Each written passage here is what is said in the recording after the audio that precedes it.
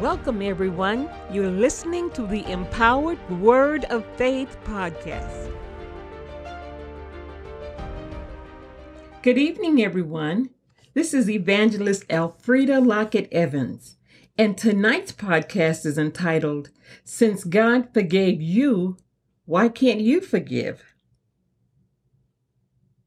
The concept of forgiveness is central to the life of the Christian. Jesus was our perfect example of forgiveness.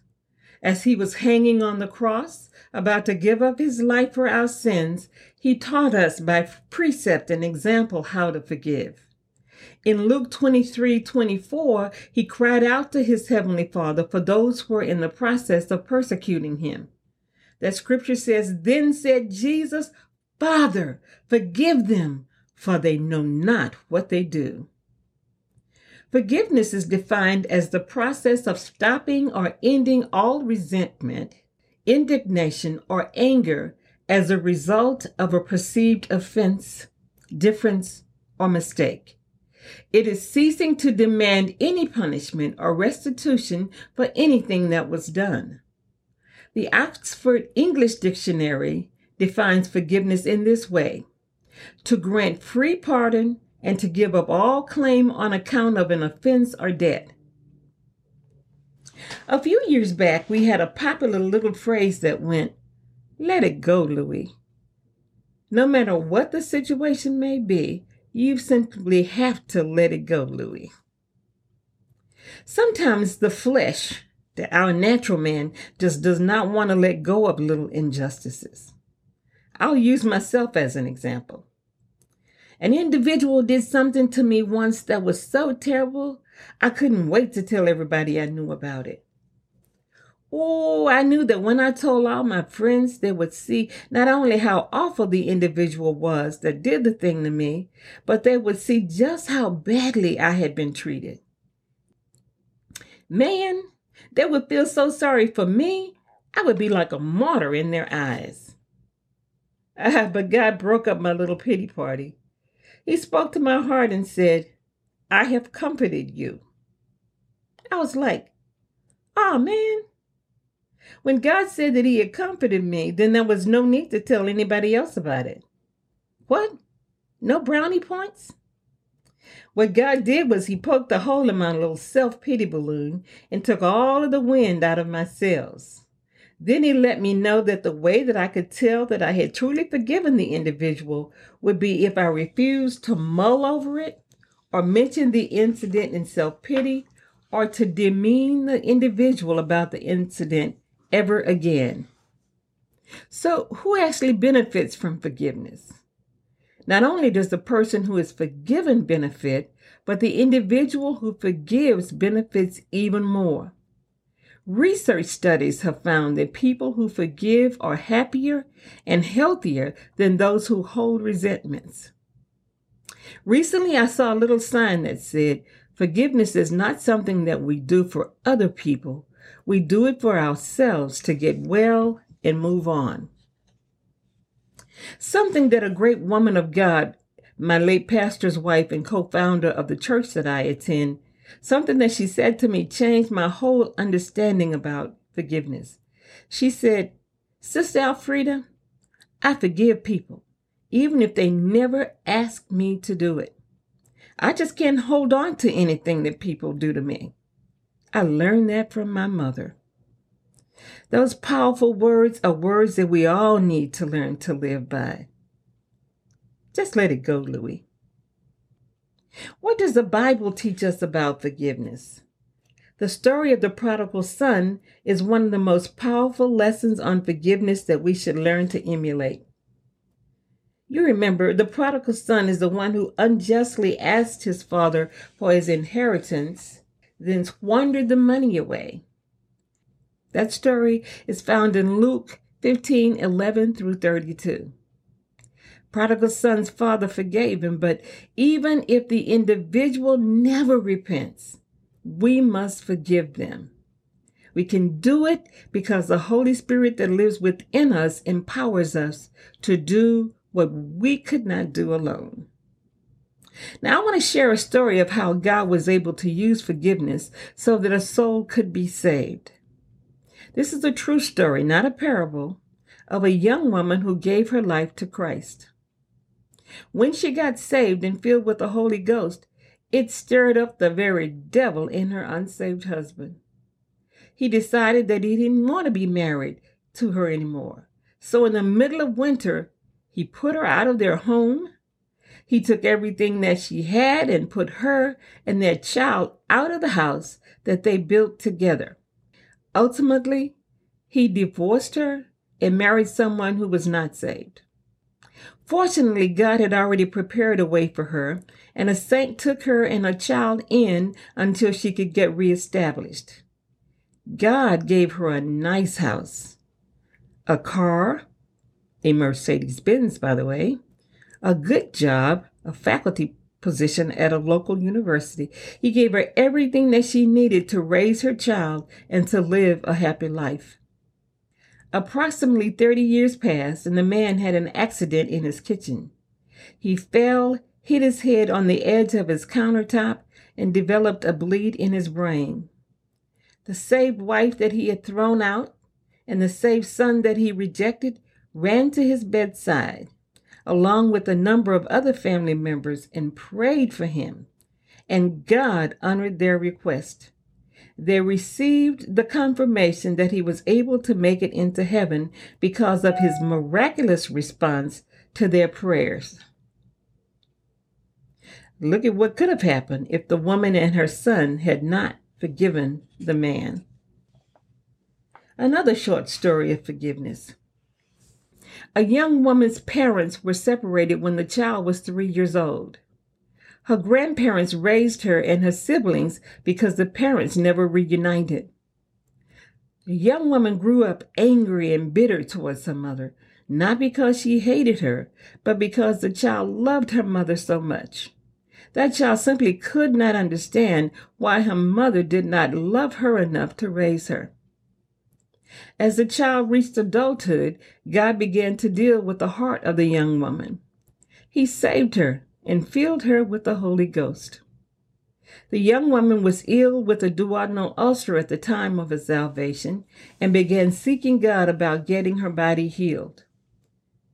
While sitting and watching Christian TV one morning, the Lord spoke through the TV minister and prophet.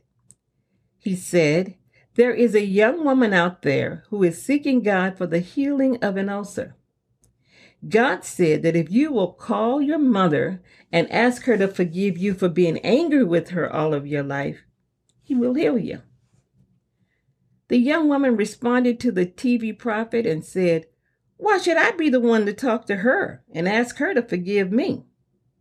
She's the one who did it." The TV prophet responded to her just as though they were having a face-to-face conversation. He said, "Yes, but who has the ulcer?" Suddenly, the young woman realized that she was talking to a prophet on TV.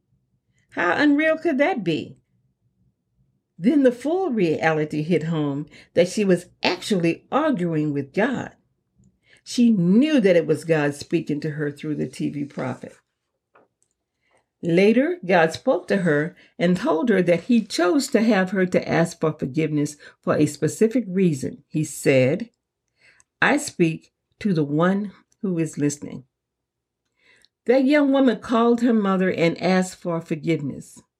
Both she and her mother broke down, cried, and talked for hours. God healed that relationship. Not long after, God allowed this young woman to pray for her own mother, and her mother received the infilling of the Holy Ghost.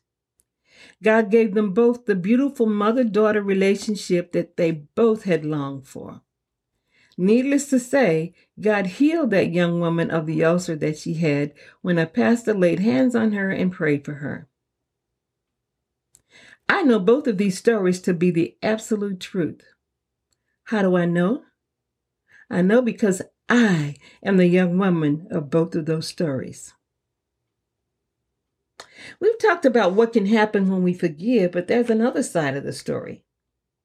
What can happen if we don't forgive? according to Matthew 6 and 14 through 15.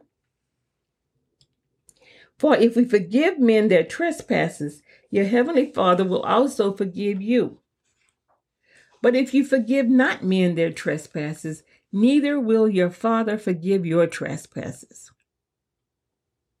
In Matthew 18 and 21 through 35, and I'm going to read all these scriptures because they're important, Peter asked a question regarding forgiveness. Then came Peter to him and said, Lord, how oft shall my brother sin against me, and I forgive him? Till 7 times? Jesus said unto him, I say not unto thee until 7 times, but until 70 times 7. Therefore is the kingdom of heaven likened unto a certain king, which would take account of his servants. And when he had begun to reckon, one was brought unto him, which owed him 10,000 talents. But forasmuch as he had not to pay, his Lord commanded him to be sold, and his wife and children, and all that he had, and payment to be made. The servant therefore fell down and worshipped him, saying, Lord, have patience with me, and I will pay thee all. Then the Lord of that servant was moved with compassion, and loosed him, and forgave him the debt. But the same servant went out, and found one of his fellow servants, which owed him 100 pence, a pittance.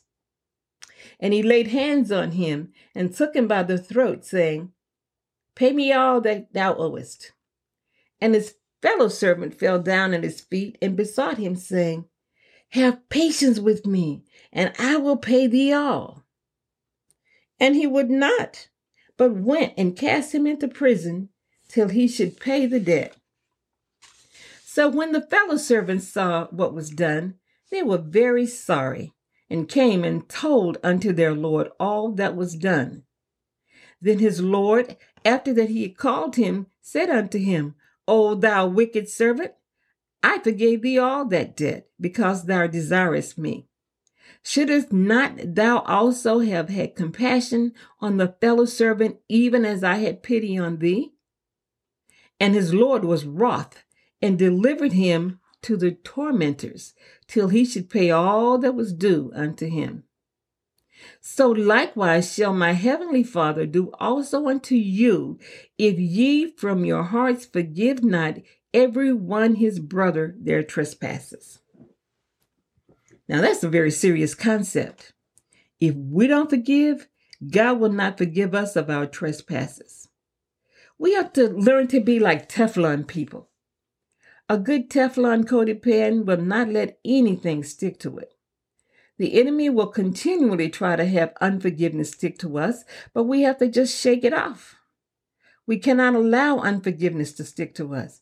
Even if the individual who wronged us never asked for forgiveness, we must make sure that we have forgiven them. Then, when our little issues, or our big issues, come up, God can forgive us. I never said it would be an easy thing to do, but it must be done. Some of you may say, I try to forgive, but I can't forget. Forgiveness, like love or any other conscious choice, is an act of our will. We choose to forgive, therefore we do. Whenever thoughts of not forgiving come in, we simply rebuke those thoughts and refuse to entertain them. Just stomp them down every time. Eventually, the thoughts of unforgiveness will align themselves with your will and go away. If you have the Holy Ghost, you have the power to do it. The power of the Holy Ghost is what makes the difference. The Holy Ghost power that is spoken of in Acts 1 and 8 says, But ye shall receive power after that the Holy Ghost is come upon you, and ye shall be witnesses unto me, both in Jerusalem and in all Judea and Samaria and unto the uttermost part of the earth. Now, if you've not received the power of the Holy Ghost, make that a number one priority. Get the power that you need to live according to the will of God. If you need further information concerning receiving the Holy Ghost, come and visit us at Full Gospel Holy Temple, world headquarters, Dallas, Texas, or one of our other 30 or so FGHT fellowship churches throughout the country. You can find out more at www.fght.org. May God bless and keep you, is my prayer.